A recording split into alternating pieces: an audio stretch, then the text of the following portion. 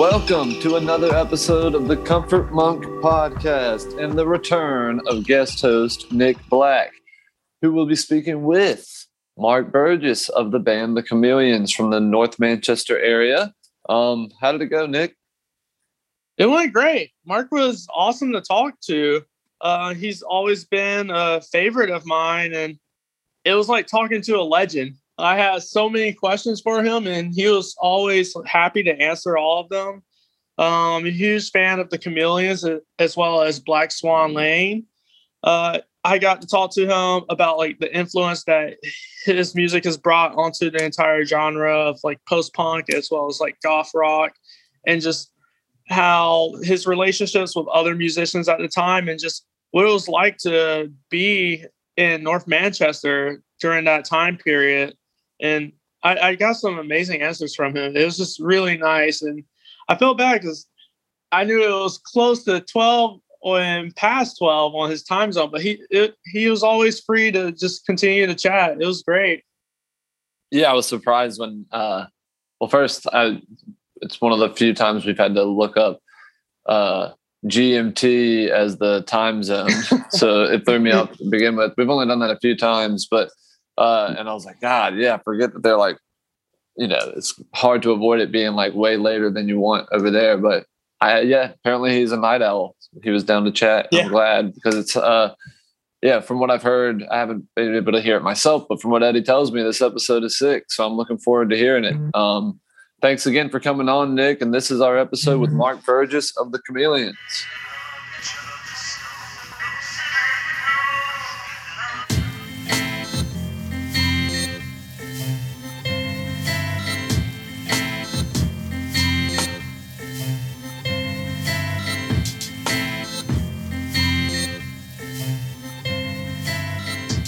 I was asked to compile lots of family photographs and photographs of me as a child and photographs of my extended family and my parents and stuff for a book collaboration that I've just done with an artist here in England called Iman Lazelle. And it's just come out, the book, actually. But that was one of the photographs that I asked my mother if she could collect some photographs, and she collected quite a few, and that was amongst them. And I just thought, I recognize that little guy, actually. So he's my profile photograph now. Nice. That's very nice. Yeah. Cool. So tell me a little bit more about yourself. You grew up in Manchester, correct? That's right. Yeah, I grew up in North Manchester. Yeah. Nice. That's a very important distinction, North Manchester. Okay. I was reading a lot about like things within that time period and a lot of influence for like music at that time. It's mainly the youth culture was either or both, but it was usually either music or football hooliganism. It was one of those two or both of them. But they kind of split off in 1976 when punk started to happen. They kind of split off, and I kind of left the football terraces for the pogoing dance floors of the Clash and Sex Pistols and stuff like that.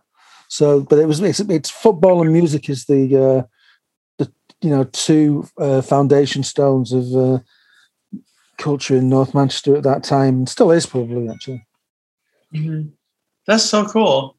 Yeah. So like I was reading about a lot of like things going on around that time, and I read up on what was called Thatcherism.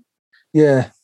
And that was starting to like make a really big boom at the time. And that started in 1978, really. I mean, that's when we really became. It really started in 1978 when Thatcher got elected Prime Minister and was there for quite a considerable amount of time. So Thatcherism became the term that was coined for that period. Yeah. Interesting. But it was the Thatcherism actually was the forerunner and the main inspiration of Reaganomics. Mm-hmm. That's one of the things I came across when I was like researching it.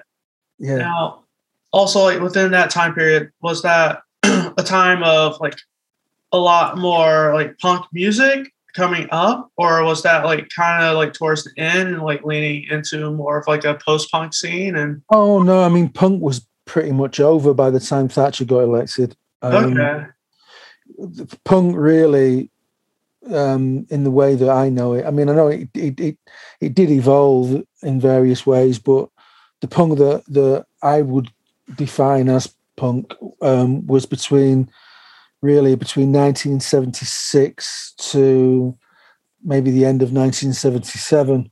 mm-hmm. And after that, it just became something much more watered down, and once the music establishment kind of got hold of it, it was all over.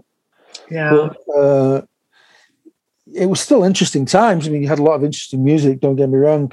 It's not in any way an indictment of what was post 77. It's not. It's just that was just the way it was. It became much more palatable, and the music establishment kind of got hold of it, and once they started charting and stuff like that, it was all over really. But it was still an interesting time.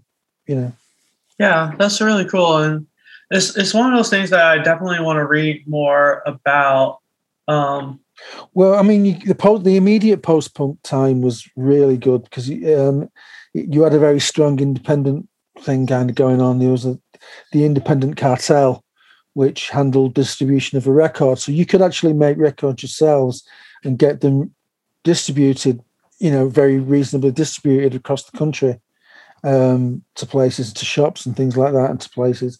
So the cartel was very, very healthy. I know a lot of bands embraced the cartel when they first started. We didn't actually. We ended up with a record label right from the get-go, but which wasn't always the right thing to do. But I know I've got other friends and other bands who embraced the cartel and kind of did it their own way for quite a while. And it was a very healthy scene. Then you could do that. Mm-hmm. Nice, yeah. As a consequence, anything. It was a case of anything goes. When you're doing your record yourselves, and you know that you're going to get them independently distributed, then there's no control mechanisms in place as to what you can do or what you can record. So the music from that period was extremely interesting. In the way that it kind of evolved, some of the weirdest underground records you'll ever hear were made during that time because people could just do whatever they wanted, Yeah. Now, when I was reading up on your first label, that was when you released in Shreds. That label, what was that again? Was it under Epic? Yes, it was Epic. It was Epic because CBS ran it. The label, it was under Epic. Mm-hmm. Yeah, we signed really because of the person that signed us. We signed. Her name was Annie Roseberry, and she'd already worked, I think, at Ireland, and she'd worked with quite a few people that we really, really liked, and helped bring them on. And it just so happened that she moved to CBS, and we were the first band that she brought in there. But like so many, like quite a lot of times, a person can go into a new environment like that on the back of working with quite a progressive label, and Ireland were a progressive label, into a new environment that's basically run by accountants. You're going to struggle, and we kind of got caught up in that, really. Yeah, it's a shame. So we only ended up doing one record with them, but it was an interesting time. It meant we got to work with Steve Lillywhite, who was at the time a producer that we were really, really into. And it was a kind of a dream that we would actually get to make a record with him. So that was really one of the reasons why we ended up going with CBS, was because they set up a meeting with Lillywhite and they said, well, you can be working with him. He wants to work with you, so you can be working with him within a couple of weeks. So that became a factor as well, but it wasn't really the right label for us. Yeah. And that's, when it comes to any creative field, that's usually how it goes. Like things get like wrapped up. Well, like knowing when to like make the time, like making that decision for yourself. That's always like an interesting. But we only ever cared about the music. We didn't really care about any of the other stuff around the business. We only cared about the music and making the music and getting the music out. That's all we cared about. So we were very naive in that respect. And, you know, in retrospect, it would have been probably better if we'd had somebody with a bit of business savvy looking out for us and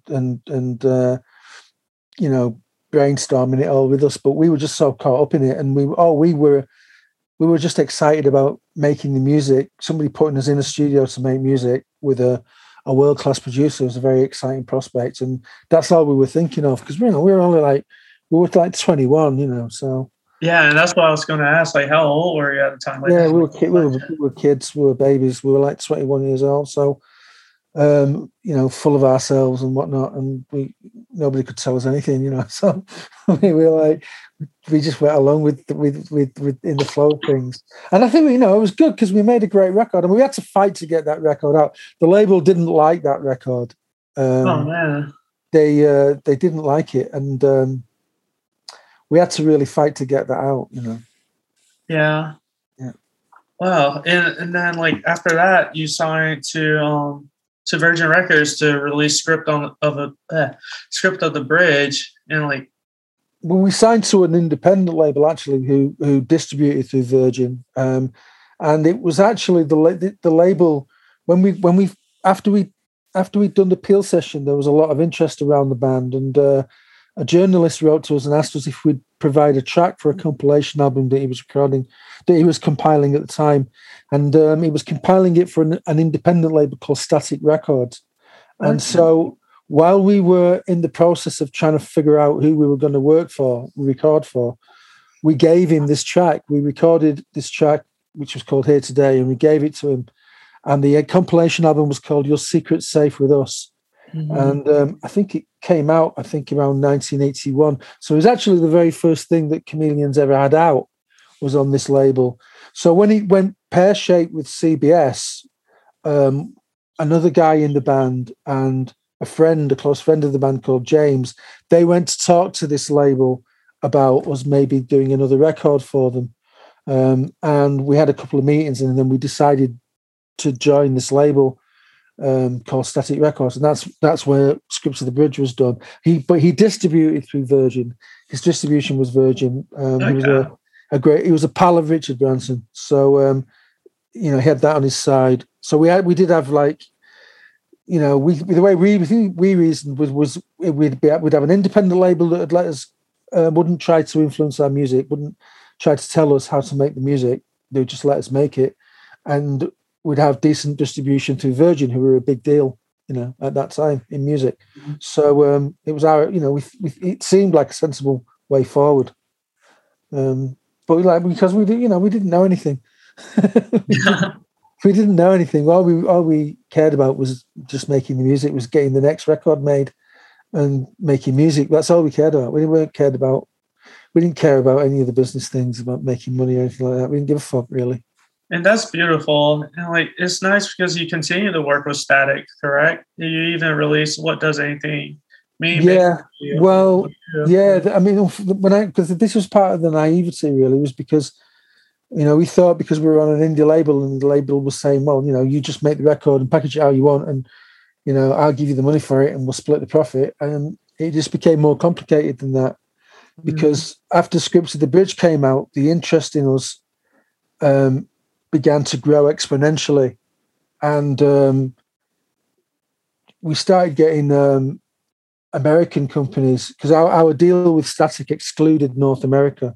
Oh, wow. We'd said that the deal that we did with them would not, you know, that North America would be treated as a separate entity. And so when Scripts of the Bridge came out, it was out over in America on import, and it did very well in colleges and things, college towns and things. It did very well, and so then you had the heavyweights like MCA and people like that coming in, wanting the band. Mm-hmm. And the guy at Static Records signed us to MCA for 6 albums, but he didn't actually have a contract with us for that, and he banked the money. Jeez. Which is about $100,000. He banked that, and we were, quite poor, and but we wouldn't have known. I mean, we wouldn't have minded, but we started getting phone calls from MCA, giving us suggestions about the new sleeve they were going to use, because they didn't want Reggie's sleeve. They didn't understand it. They didn't understand the sleeve, and they wanted something that was more like a psychedelic first sleeve. So we started getting sleeves of women in pencil skirts leading poodles across chessboards and things like that. and we just was going like, no, you're not doing that. Yeah. And during these conversations, it came out that they'd signed a 6-album deal for the band, but they didn't, and paid a lot of money for that, and didn't actually have any legal entitlement to the music. So that set the cat amongst the pigeons, and it ended up with a big argument. And in the end, the compromise was that if we do another album with Static, then we can just walk away. Yeah. And that's what we did. We recorded What Does Anything Mean, basically, and as a means of getting out of that situation. Interesting. Okay. And see, that's what I never knew. And at that time, you were probably what, like 23, 20? Yeah. Well, I'm back on the dole. So back on the when dole. it comes to the album art, you guys, I'll always love the album art that you have, and it's been the same artist every single time, correct? His name is... Well, no. I mean, the two guitar players were artistically trained. They'd been to art college, so, and they were quite talented. They were both each talented in very different ways, but they were very talented at that. Dave had actually worked as a professional graphic artist for a brief period after he left college, so they kind of knew their heads around that. But we'd all kind of look at it. We'd all come together, and like the sleeve notes were my thing, and the front cover was Reggie's thing, and the way that it all fit together was Dave's thing. So we all had, a direct input in that, so that when you got the album, the whole thing was created by the band. It wasn't done, by some art department in a record label. It was us that was doing it. I seem to recall that it was a very big deal to us that we have complete control of every element of the creative process, and we would only work on that basis. That was the only basis that we do it. That's really cool. Nice. Yeah. And with looking at that art, anytime I see it, it'll register. I'm like, that's the Chameleons. Like, I mean, it didn't, because it didn't, you have to sort of, especially if you view it within the context of the time. I mean, if you go out and get some records that were made around the same time and look at their sleeves, right, and then look at ours, right, then ours definitely stands out as being something very different and unique, and that's what we were after, and that's what we were trying to do. And that second album in particular, the one that had Perfume Garden on it, the one you were talking about, What Does Anything Mean, basically, is one of my favorite record sleeves ever by anyone. Now, is that one a painting or is it digital? It was done in colored pencil originally. Wow, that's so cool. But obviously, as time's gone on, he's scanned it and he's smoothed out a lot of that. He doesn't actually like those originals. He's not happy with them. He's horrified that they're so popular. Because he's very self-critical about it. He actually redid them, recently as limited edition prints. But he redid them, completely redid them. Yeah. But what I was trying to explain to him is that the original ones are the iconic ones, because that's the ones that people identify with the music. So it looks like somebody else has done them. Yeah, he's in the prints. I like them. I'm a big fan of his work. You know, I love what Reg does. But when he recreated them, it looks like somebody else has done them because obviously it was a long time after, a long time later. And he improved on things that he was critical about, but I don't think it has the same charm. So I stick with the original ones. And it's really cool because I work full-time as a designer, and I've always like looked back at like designs and album art from the past, and like just like I said, this is every single album that you all have put out definitely has like a different look and feel to anything else of that time. Yeah, well, it's like I say, in context, if you look at it around, it leaps out at you. But you also have to understand that when Script of the Bridge was made, you know, they were made for vinyl record sleeves. They weren't made for CD jewel cases because there was no CD when those records came out. CD didn't exist. Yeah. So that artwork is meant to be seen like on a 12-inch by 12-inch square, and then it has. So you know, when you're flicking through a record in a record store, in a vinyl store, it'll leap out at you, right? Because it's a big lavish artwork, especially the gatefold as well. I love gatefolds on vinyl records. So I mean, that's what they were designed for. So you know, they obviously down on when you reduce it to CD size, they still jumped out at you, which was quite important. You know, like a lot of album sleeves later on when they were reissued on CD, the artwork like lost something because it was reduced. And while I like initially I liked the high fidelity of CD masters in the beginning. Well, I did enjoy that. On certain types of music, on high production music and classical music especially. The artwork reduction was a bit of a, I didn't like that really. Yeah. I like vinyl sized artwork on my records because when I'm playing them, I like to look at it, and I like to read the sleeve notes while I'm listening to an album as well. Yeah. I like something to look at, and those little CD booklets are shite. You can't see them. Yeah. Also, when it came to like doing things like T-shirts and merch, like back in the day, like how did you go about that? Yeah, we couldn't sell any. I remember my favorite example of this is a story that starts at the York Rock Festival in 1984, and we were playing alongside Spear of Destiny, the Echo and the Bunnymen, nice.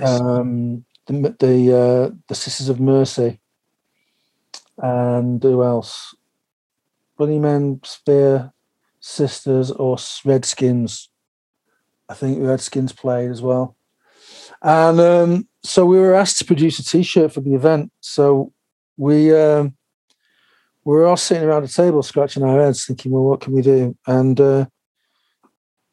our driver, Tony, who was driver at the time, he got fed up sitting around waiting. So he just grabbed some fluorescent coloured pencils off the table that were lying around and a piece of paper, and he just drew this crazy hippie face that was obviously off its tits. The hippie's off his tits. He's like obviously tripping out. He's on acid or something.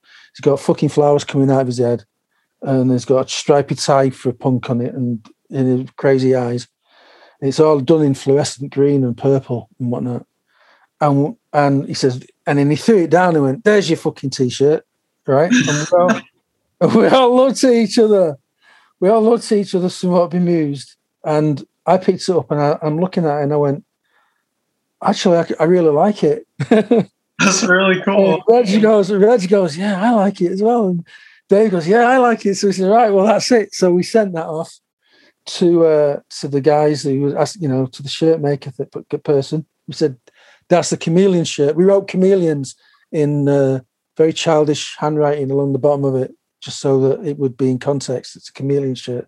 So we wrote Chameleons and really childish writing on it. And we sent it, and we didn't hear anything back. So we were like, "Oh, I wonder," on the day we were actually at the festival, we were like, "Well, I wonder if they did our shirt." So we all go looking. So we went to the merchandise pit, which was just like one long kind of row of T-shirt stalls either side. You know, there's like a big green pathway, and either side were all these T-shirt stalls. All these bands had set up their stuff, and we were looking at all the stalls, and every single shirt on every stall was black, right? and we found the stall for the guy that had asked us to do the shirt, and we said, we can't see our shirts. And he said, no. He says, I can't sell them. And we're like, why not? And he says, well, they're not black. No one will buy them because they're all, by this time, I suppose you could say it was the birth of the goth. Yeah. movement. And so everyone was making these dark black kind of moody shirts, and theirs was ours with this massive explosion of colour that the guy was hiding in a bag underneath the stall because he was so embarrassed. He was too embarrassed to take them out of the bag. So we just said, well, can we have them then if you're not going to sell them? And he said, yeah, take them. And we took them and we gave them all away. Or so we thought. And then about some years later, after the acid house scene had started up and all that, started seeing people wearing them around town. I remember hearing this story. Yeah.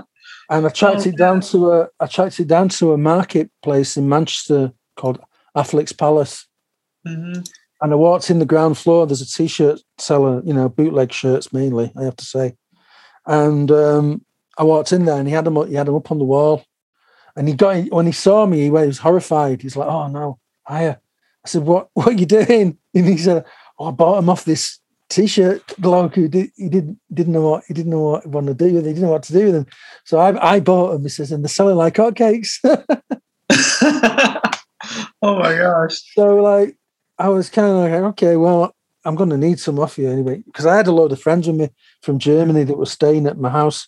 Some friends had come over from Germany and stayed in my house, and they'd taken them to Manchester for a day out, to show them around. So I'm going to need some for my friends, and he just gave me a load of free shirts for my friends. So I just said, all right, that's fine then. But one of those guys actually, because I remember how I found out was I was walking through town and I saw a guy, and he had one on, and I stopped him and I just said, "Where did you get your Chameleon shirt?" And he goes, "My what?" I said, "Where did you get your Chameleon shirt?" He said, "What's a Chameleon shirt?" I said, "The fucking shirt that you're wearing." He goes,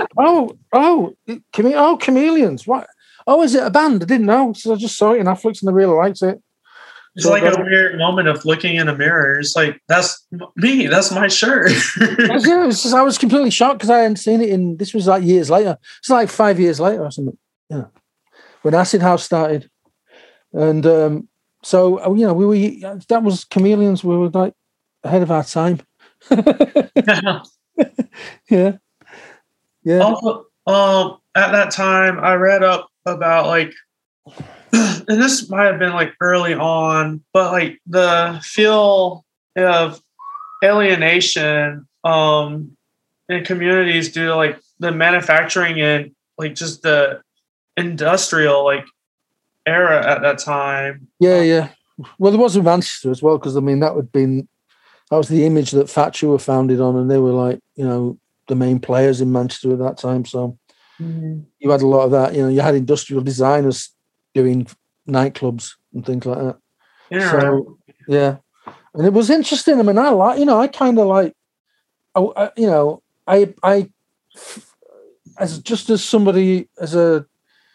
wasn't part of that scene in any way, but I could appreciate it as being something different. We had nothing to do with it really. We didn't relate to all of that at all. We were very untypical. They didn't really know who we were in the beginning. They were quite shocked. We played the Hacienda on a local band's night and got 1,000 people, and they were scratching their heads, going "The fuck is this lot?" They didn't really know who we were or anything, because we came from a different. We came from a kind of different base. Our audiences didn't really have a lot of money, right? So they couldn't afford to go to places like the Hacienda and all these swanky, trendy bars and things that were start springing up around the scene. They were like, these were the kind of guys that would buy a quarter ounce of hash instead of putting it in the gas meter, or they didn't have any money. They'd rather spend it on hash than on lighting, and put it in the electric meter or the gas meter. I'd rather spend it on hash than have the gas fire on. So those were the kinds of people that got into our music, with the disenfranchised kind of poorer people. Just like early DIY. Yeah, very, very much so. It was very, it was we were very, people kept saying, that was the thing that confused us, because like we had such a huge sound. We still have such a huge sound. Yeah. But we had a huge sound then, and people would say, "Oh, you should be playing stadiums." And we're like, well, we haven't really, they'd lump us in with bands like U2 and Simple Minds, and we're like, well, actually, we've got more in common with The Fall than we have with U2. But yeah, whatever. And we'd be handing out fanzines. We'd be handing out free fanzines at our gigs and things like that. That's so cool. Just because it was fun to do. It was just fun to do it. We were like, they didn't really cost anything. They were like, it's all photocopied. So like, we just photocopied it on 5 different colours of A4 paper, and we'd staple it together and we'd just give it out at gigs. And the band would do all the pages. Each member of the band would do 1 or 2 pages, and we used to just distribute it at shows and things like that. And our contemporaries would scratch their fucking heads, going, "What are they doing?" What is, they were more into the kind of straight rock star deal. And we were very anti that, really. Like I say, we had more in common with The Fall. We had more in common with Mark Smith than we had with Bono. Yeah, that's really cool. Like, just how far, like, within time, like, just the do-it-yourself scene has gone. Everyone has like a different style of doing it. Yeah, well, but the technology, you've got the technology now to do a lot of really cool things DIY. Yeah. You've got the technology to make your own fucking records. A lot of people are making records that sound absolutely phenomenal in their fucking bedrooms. So, we didn't have that then. You can put together a printed like fanzine now, and it'll look like it's come off a proper printing press. Technology you've got. Not that anybody does that now. It's all online and everything's all web based. But the technology now to do a lot of those things is far more accessible. It's made things more accessible, but it's also made it harder for you to find your audience. So sorry about that. And there's even like a term that has been coined in the past few years here. They will call it bedroom artists. Yeah. You have these like really young kids, like ages like 14 to 18 and up, like creating all of this stuff. Just like, I'm just gonna start this new project and see where it goes. And it's like, wow.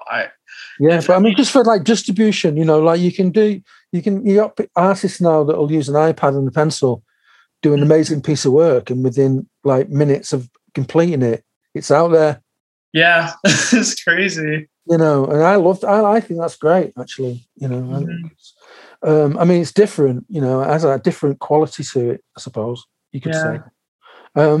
But it's just different, not lesser or more, just different. It's just an alternative thing that's come with the evolution of the technology. So that's very, that's good. Yeah. Now, also, when it came to like writing for What Does Anything Mean, what were your influences at the time? Like, for example, when you wrote Perfume Garden, same as they always were. We were all different influences anyway. We all brought different things to the table. In terms of where we were coming from musically. I think I had probably the most in common with Reg. Dave, his influences were a little bit more American folky. Okay, that's cool. Like Dave was very into Crosby, Stills, and Johnny Mitchell and Neil Young and that kind of, because he had an older brother that was buying those records, so he got exposed to those records at a very impressionable age. But the one that we had in common was David Bowie. We both had a great love of David Bowie. In fact, I remember Dave loaning me his entire collection of Bowie singles once for quite a while, before he asked me, before I gave them back. So I wasn't, because my band at the time was T-Rex. I was a huge T-Rex fan. T-Rex and Sparks were the biggest bands for me that when I was growing up. And there's that like Sparks documentary that just released. Sparks are just absolutely phenomenal. They are the most original pop act. I say act because really it's the two of them with whoever they work with. So whoever they choose to work with, But it's really Russell and Ron Mael. And those two, and it's just a combination of, Ron Mael is a genius. I mean, musically, he is a prodigy. He is a genius. I don't use that word lightly. It's not many people that I would apply that to, but Ron Mael is definitely one of them. And that's also around Russell. What such a phenomenal! It's like a vocal gymnast. He's like a vocal gymnast. I wouldn't say he was a singer, Russell Mael. I'd say he's a vocal gymnast. I mean, it's just incredible. The voice of that man is unbelievable. And those two combined I used to follow the tour around when I was 13, 14, tell my mother that I was staying at a friend's house and I was actually hitchhiking around the Northwest watching Sparks. So it's so cool. Yeah. That was also like around the time like a lot of people were like getting more into like dance music and stuff too, and like they really made that jump early, and it was extremely innovative. But they were working with the producer. It was they worked with Plank, didn't they? And people like him. They've worked with some really interesting producers. Mm-hmm. So, but yeah, Beat the Clock was definitely innovative of its time. They've always kind of pushed the envelope. They've always, one of the reasons why I respect Sparks so much is because they've always continued to do that. Mm. I see like influence from them in like bands like Orange Juice as well. Like I hear it.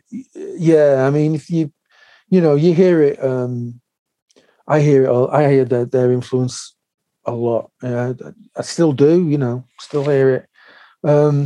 So for me, it was T-Rex and Sparks, and then then Bowie. Alice Cooper as well was a huge hit. The original Alice Cooper band, that made Killer and Schools Out and $1 Billion Babies and Muscle of Love. That band, just absolutely fantastic. I love that band, but we couldn't see them here because he was banned here. Really? They banned him for a long time. They banned him. He made a Top of the Pops appearance and blew our minds. And then England decided that he was too unpalatable, and they banned him. So I was really, really gutted. And I still love him. I just got a notification the other day that he's going out playing again with one of the Kiss guitar players, with I think Axel Foley. So he's playing with him on a tour. But I really love him. And when I was in Florida, I spent quite a while in Florida some years ago. I was listening to his radio show every Sunday night with Alice Cooper. It was one of the things that I look forward to. I just go in the car and drive around aimlessly just so I could listen to the radio in the car. And I'd listen to Alice Cooper in the car. And then when his show was over, I'd go home, park the car. It was really cool. That's cool. Now, that time when you were in Florida, was that around the same time that you were working with Softkill here in the States? No. I think I'd already left Florida by that time. Okay. Now, when you it's hard for me to remember now exactly, because I've had quite a hectic last decade. So it's harder for me to keep things straight this last 10 years. But no, yes, I was. Yes, sorry. Yeah, where I was touring with Softkill, I was still in Florida. That's right. I remember that. That was like you guys did like a Halloween show, I believe, and I'm not sure if that was around the same time that you worked on Choke with them. Matter of fact, that was in 2019, the Halloween show we did. Okay, cool. You mean when we all got painted for Halloween? Nice. Where's that at? It's out in Arizona. Nice. We were playing in Arizona. We actually just had Tobias on the podcast recently. I got to talk with him a little bit, and like just I hear you guys' influence within their music a lot too, and it's just so cool that you got to like work on that album. There's so many bands that like they're a great band and a great bunch of people as well. Yeah. Well, I mean, we just seem to have like a lot of things thrown at us on those two tours that I did with them. They were very eventful in terms of logistics and things like that. But like I had a guitar player go AWOL on after the first date, and I had to start inviting guitar players on stage to play with me because I had a guitar player missing. Oh no! He got sick and then just like went home or wherever. I don't exactly know. I'm not exactly sure to this day what happened, but he got sick and he disappeared. And I had the entire tour and no guitar player, so I had to do the show with like 3 guitar players coming on and off the stage, which was really good actually. In the end, it was at the time it was terrifying because I didn't think it would be possible to do it. But I had 3 guitarists that learned, I think, 3 or 4 songs each, and they'd alternate during the show, and we pulled it off. I think we pulled it off. My memory says we pulled it off, so that's what I'm going to put my trust in, that we did pull it off. And then another time, the similar thing happened, but I was a lot luckier. I had a regular guitar player that I worked with a lot. His mother died out of the blue about 3 shows in to the tour, so he was able to stay for most of the tour, but he had to fly back and miss the last 2 shows of the tour, which were both sellout shows. One was in Philadelphia, quite a big show for the tour, and the other one was in Brooklyn, and they absolutely categorically couldn't be cancelled. So a band called the Curtain Society out of Boston has a guitar player called Roger Lavelle, and I gave him a call, and he came out and he learned the set in a day and played those last 2 shows with us. So huge kudos to Roger for doing that. It took a lot of balls.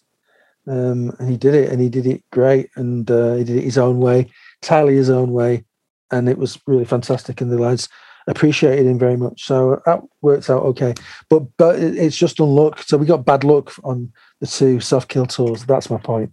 But nevertheless, we dealt with them, and they dealt with them like troopers, the guys, and we had a good time. But I seem to recall we had a really fine time. Nice. On those 2 tours, and they're a good band. Softkill, they're a great band. Yeah. Was that around the same time that you recorded with KEXP as well? I did. I've done a couple of things for KEXP. I've done a few things, both with the original Chameleons and by myself. So I remember the last time I did with them, I think my voice had gone, and the night before in Seattle, and I just about had enough, I think, to do the show, which was a special performance for all of the patrons and sponsors of the station. And that's a great station. I think that's probably, along with Strange Ways Radio, which is also an American radio station, they're my favorite. KEXP are my favorite radio station that I've encountered while doing this. I really like the guys up there. I love the station. I love the ethos. And it was a great play. It was a great privilege. It's always a privilege to go there and do things for them in Seattle. Yeah. And I can't even remember what stage that is. I've seen a couple people play it before as well. Beautiful theatre. Yeah, it was a theatre in downtown Seattle. I think it was a really gorgeous place. Yeah, I've been. But it was that the audience for that were all people who financially contribute to keep the station going. That's how they operated, and so it was really nice to do that. And we were very warmly received. I have to say, it went down very well, even though I only had partially my voice. I got through it. Now, I've got a couple more questions. So for Strange Times, when I go and listen to that era, I'll listen to songs like Soul in Isolation. And then I'll also listen to like Swamp Thing. And everyone loves Swamp Thing. Yeah, it's a big song for us, that. Yeah, that one is like one of your huge mainstays for like when it comes to popularity, a lot of people tend to go for that one. Yeah. My favorite song will always be Fan in the Bellows. Okay. Fan in the Bellows and also like Perfume Garden, those will always be my favorite because they feel like the most romantic. Okay. And just like very in tune to everything.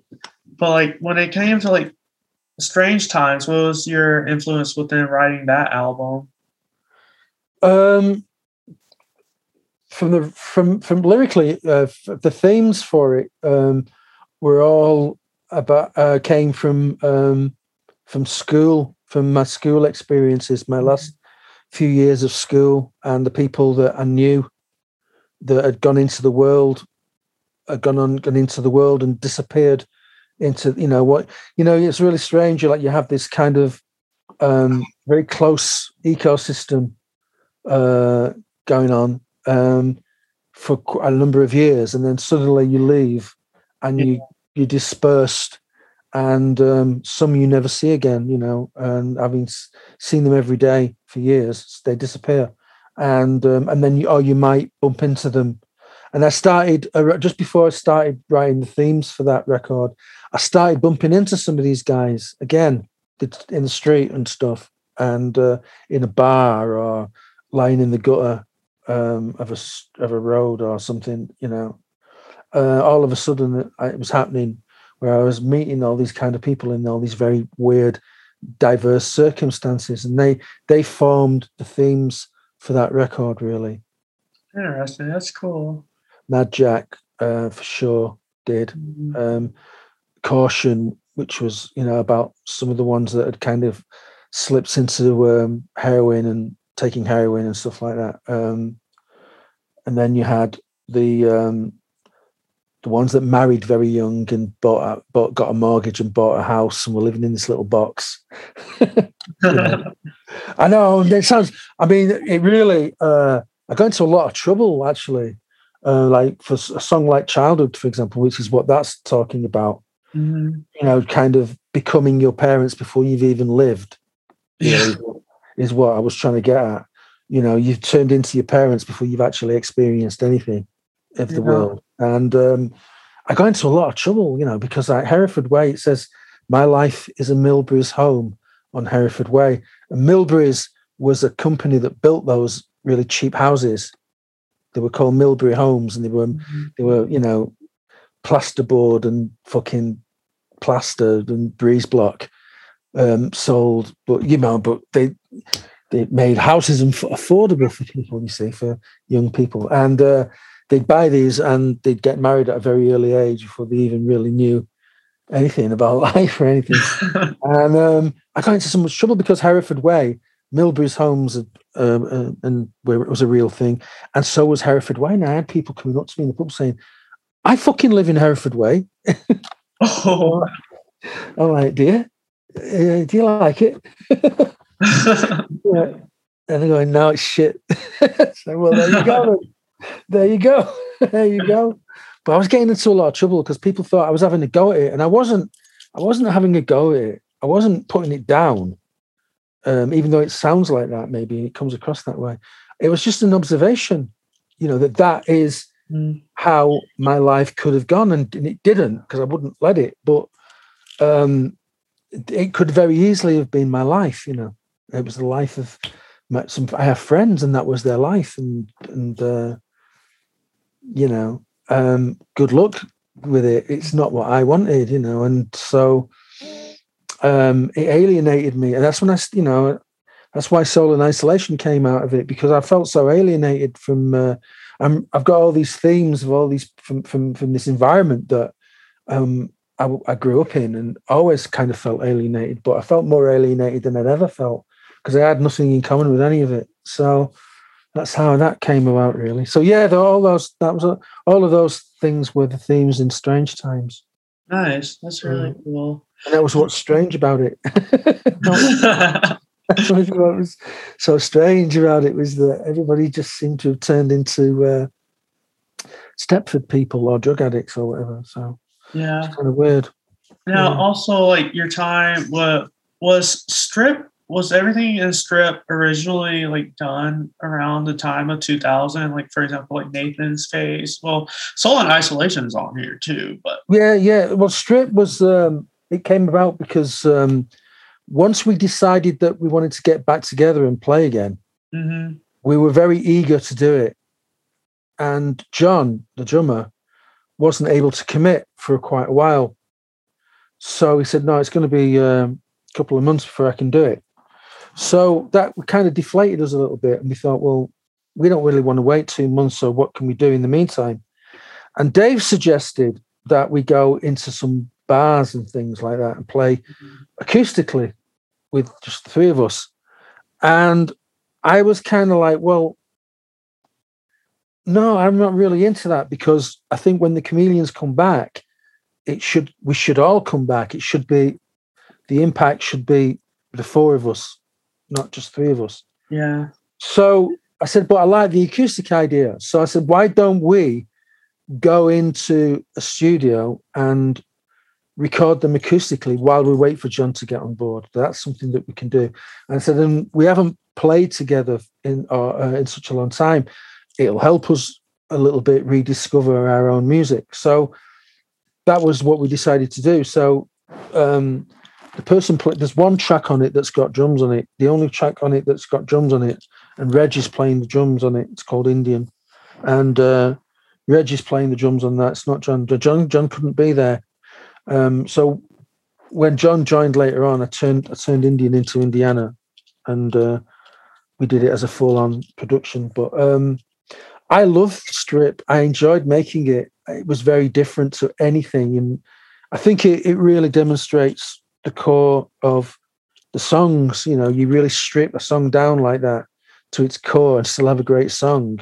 That's really saying something, because a lot of things, when you strip the production away, there's not a lot left on it. Some records I've heard where it's all production. The production is the thing. Yeah.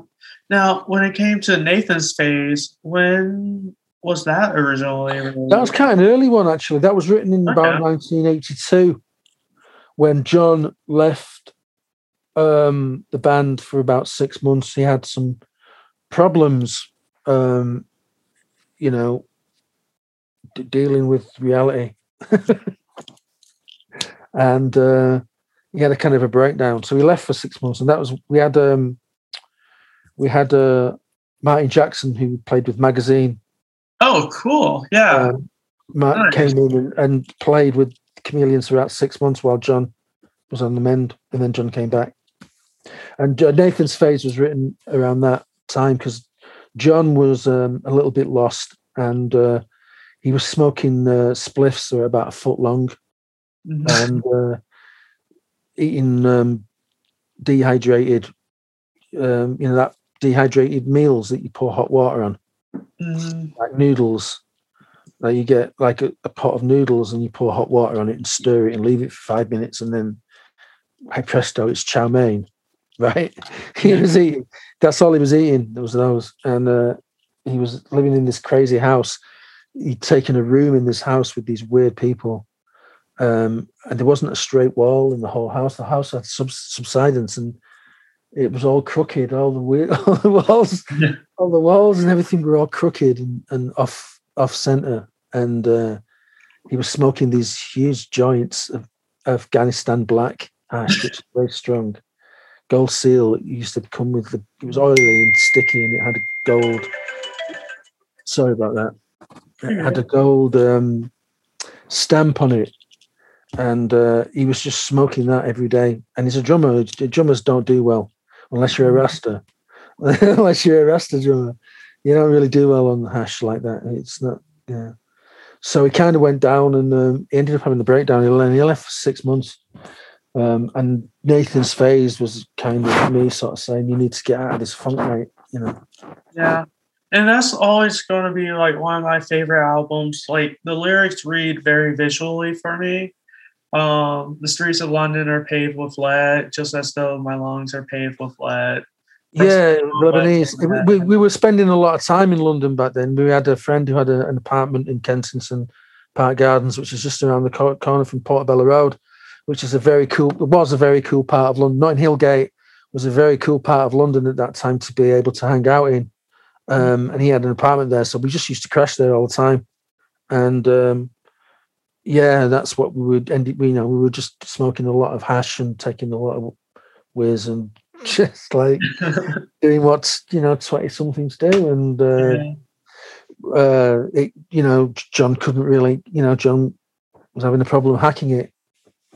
We kind of like at that age, it's really hard to know what to do in that situation for someone, especially English people who don't really show their emotions that much.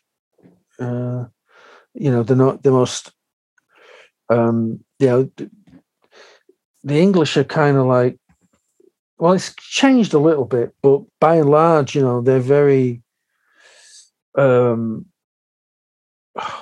can you describe it? They're like the Japanese. They don't. Very stoic. Yeah, they find outward expressions of. Sorry about that. Somebody's trying to call me.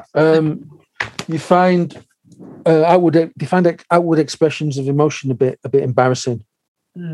So I'm not like that actually, which is why I feel alienated. Which is why I say these feelings of alienation, because I'm completely the opposite.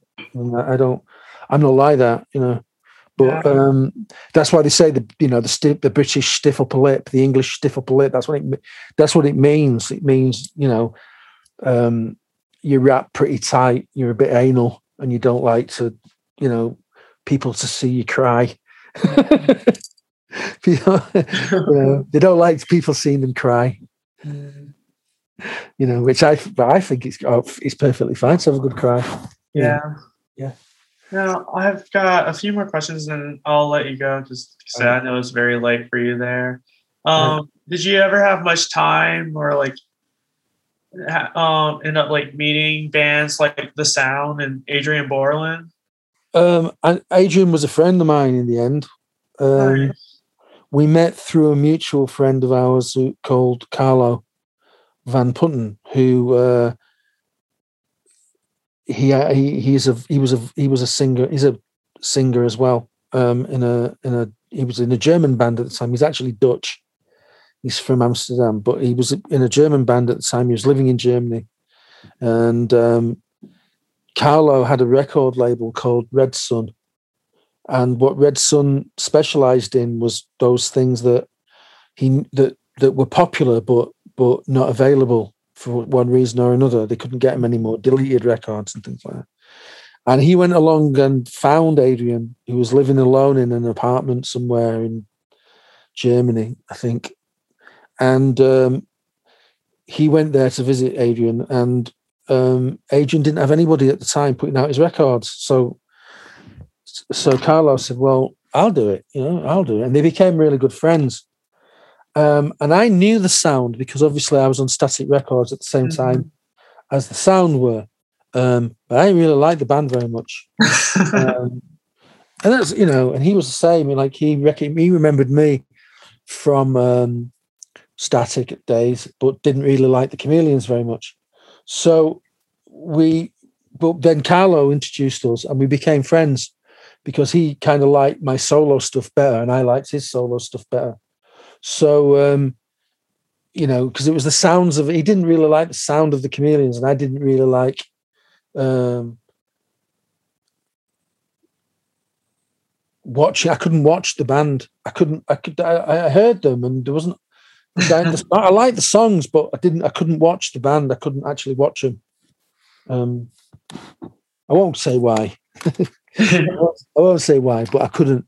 So I couldn't really get into it. But when I saw Adrian on his own, I thought he was phenomenal. And I heard his solo records that he did for Carlo. They were fantastic. He's a great songwriter, great songwriter.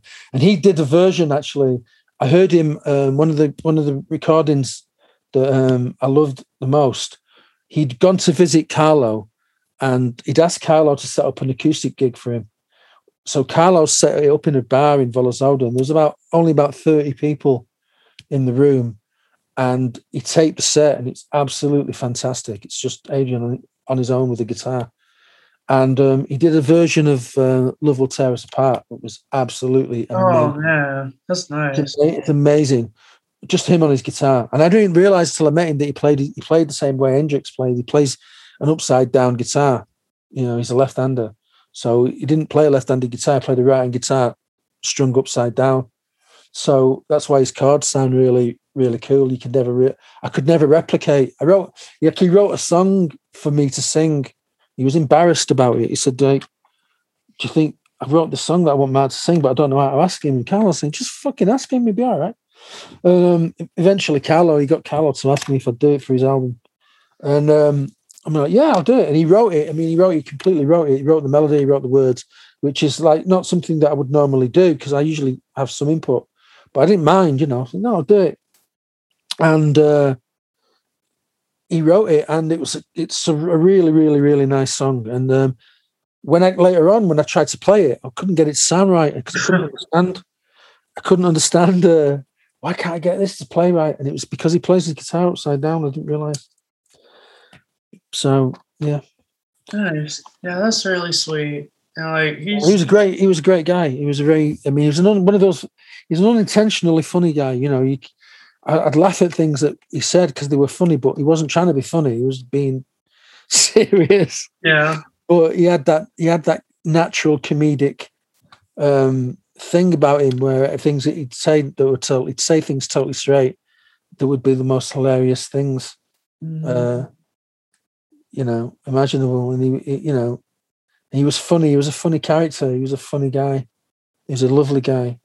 And I kind of knew what his fate was going to be. I could tell when I first met him. I said to Carlo, you got to keep your eye on this guy because and like reading about his health was always like very concerning. It just I knew that he was going to jump from the very first weekend I spent with him.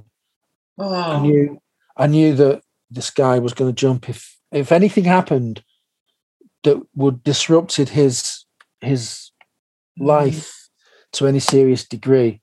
He was going to jump. What was he suffering from towards the end? He suffered from depression. Yeah. He got manically depressed.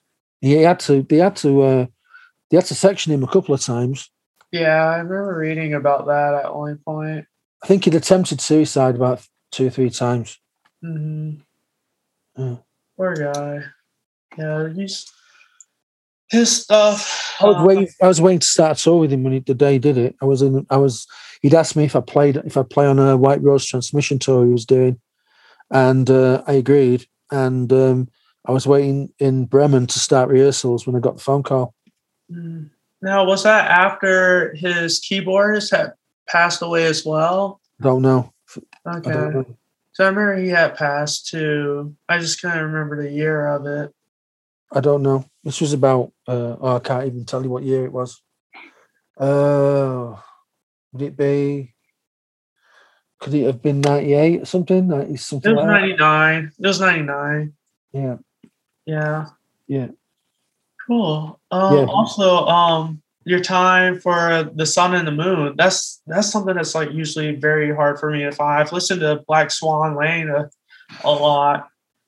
I mean, with The Sun and the Moon, it was surprising because that did quite well over there as well. Again, in the colleges and stuff, they really kind of really liked it, but we never got to play. I never got to play that stuff in America, which is a bit of a shame. And that's something that I might remedy. Actually, I might do that. I might play some of that stuff over there because I've never done it. Yeah, that'd be nice. And that was something I was going to ask. Like, do you plan on like still playing once we like come out of this post-COVID age? And yeah, we're slated to do a tour with the Mission and with the Theatre of Hate in 2022 March, in September and October of 2022. But I'm trying to raise the money for the legal costs of getting a talent-based green card so that I can work there more. Nice, that'd be good. It's extremely expensive, so I'm going to do a sponsored bike film run thing where I'm going to cycle the whole length of British Isles. That's really cool. And to try to raise some money for so that I can get this application together. Nice. And I've got a new I'm doing a new licensing deal. It's not there yet. We're still working out the details, but that'll be worldwide. So then I'm going to make a new record. Me and Reg are going to make a record together, and that'll come out on this through this licensing deal that I'm doing. That's awesome. We're going to start that this year. That's the plan anyway. And just had a new book come out as well, which is a collaboration with Iman Lazelle at Mooching About. If you Google Mooching About in England, you should come to the store there. Okay. And I've got a book out, and she's also done a book with Tony Skinkis of all the photographs of the Chameleons from about 1981 to present day. And I've been meaning to buy View from a Hill for a while now. View from a Hill is a tricky one though, because it's kind of there's going to be a deluxe version of that coming out where I'm actually going to include some spoken word and stuff and some photographs to illustrate various chapters of it, and so it's going to be a version of View from a Hill coming out as well on Mooching About. Very nice. That'll be next year. Cool. Well, yeah, I definitely look forward to it. Yeah, I don't want to hold you up much longer because, like I said, I know it's pretty late over there. It's 1:40 in the morning, but it's fine. It's fine. Don't worry. Whatever you want, it's fine. Okay. Let's see. Oh, the last thing though, like you mentioned with your cycling. I saw one of your posts. I was like, "That's really cool," and I also noticed that you ride like a Brooks saddle as well. Oh yeah, yeah. I only use Brooks saddles, and I only ride steel bikes. Nice. That's the most comfortable way to do it. I just started. I've always been a long-term rider, but I just started track racing recently, and oh, nice. On my regular, just casual bike, I ride a Brooks saddle. There's no finer way to go through it. Yeah, I mean, you do have to, it's a couple of 100 miles. Actually, I say that, but I've never had a problem breaking in a Brooks saddle. I've never suffered breaking in a Brooks saddle. They've always been fine on me. So maybe I've just got that kind of right shaped ass or something. I don't know, but I've never had a problem with them. But I don't think I've ever had the sprung one. I've just always used B17s. So, but on a lot, once they fit you, they're brilliant on long distance rides. But I'm not that fit. It's like my pace is a slow pace. I mean, I'm about to try for the first time. I'm about to ride with a trailer because I've never done that before. Nice. I've always used bags, but I'm going to actually use a trailer on this ride that I'm planning. That's cool. How long is it? I'm not exactly sure. It's like the Bob trailer, but it's actually the Topeak one that I've got. Oh, so I mean, how long is the ride? How long? The trailer. I know the ride is going to be 1,200 miles. Oh wow! Woo. Yeah. That's exciting. Yeah. It's it is. But I'm gonna. There's a lot of I'm not going to take the traditional route. There's there are 2 or 3 traditional kind of routes that you take when you do this ride, but I'm not taking those because I want to actually, there are certain places I want to pass through from A to B. So it's going to take me a little bit longer. It's going to take me maybe about a month, but I'm going to be stopping and whatnot. But some people do it in 7 days. Some people do it in 14. I'm going to take my time. Yeah. Because I really want to try and rediscover my own country, because you can do that by bike. On the roads, you're on it, unless you kind of know where to go and stuff, even with sat navs and stuff like that. You're on A roads and highways and that, and you don't see anything from them. You won't see the country from there because they go round and bypass everything. But if you take the old Roman roads and the old B roads and you'll find that the country's actually there to be found. I suppose it's the same in America, If you take the back roads, you'll actually see it. If you stick to the highways and the main arteries, you go around and bypass a lot of places because who wants all that traffic coming through their little town, right? So they'll build highways and byways and so I'd like to take my time and find these places that are kind of like off the beaten track a bit. That's good. And did the pandemic allow you to ride a lot more? No, they closed us down. In fact, I did go when I did ride here, I'd get stopped by the police. And, they'd say, "Where do you live?" And I'd say, "Well, I live over there." And they'd say, "Well, really, we don't want you cycling more than 3 miles away from your front door." Yeah. And I'm like, well, what's the fucking difference if I cycle? I'm cycling still on the bike. I'm not around anybody. I'm not, I'm nowhere near another person. I'm on a bike. If I ride 3 miles or 5 miles, what's the difference? It's like, well, the difference is there's an exclusion zone, lockdown, blah, blah, blah. Yeah. So it kind of took all the joy out of it. So, and you get a bit fed up, I just do the regular places that I could ride without being hassled by the police. Mm-hmm. But after a week or two, you just get bored with that, Yeah. So here, when it came to the pandemic knocking things down, cycling was my number one go-to. It was the one thing I could do to escape that anxiety or whatever was going on. Was just go for a ride. Yeah, they don't seem to get that here though. They don't Scandinavia's an amazing place because the Scandinavians totally get it. The camping out under the stars is really actually good for the soul. It's good for your society. It's good for the people of your culture. It's a good thing to give them the opportunity to do that without a lot of stress. In this country, they don't get that at all. They don't understand that.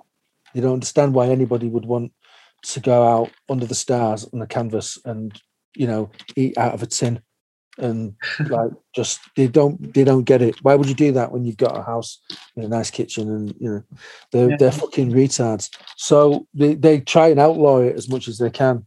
It's actually England, not Scotland. Scotland is different. We have to remember that the UK is actually 3 countries and 4 if you count Northern Ireland, but Northern Ireland count themselves as they don't. I don't know what the exactly is, but Wales is a different country. Scotland is a different country. England is a different country. I'm talking primarily about England.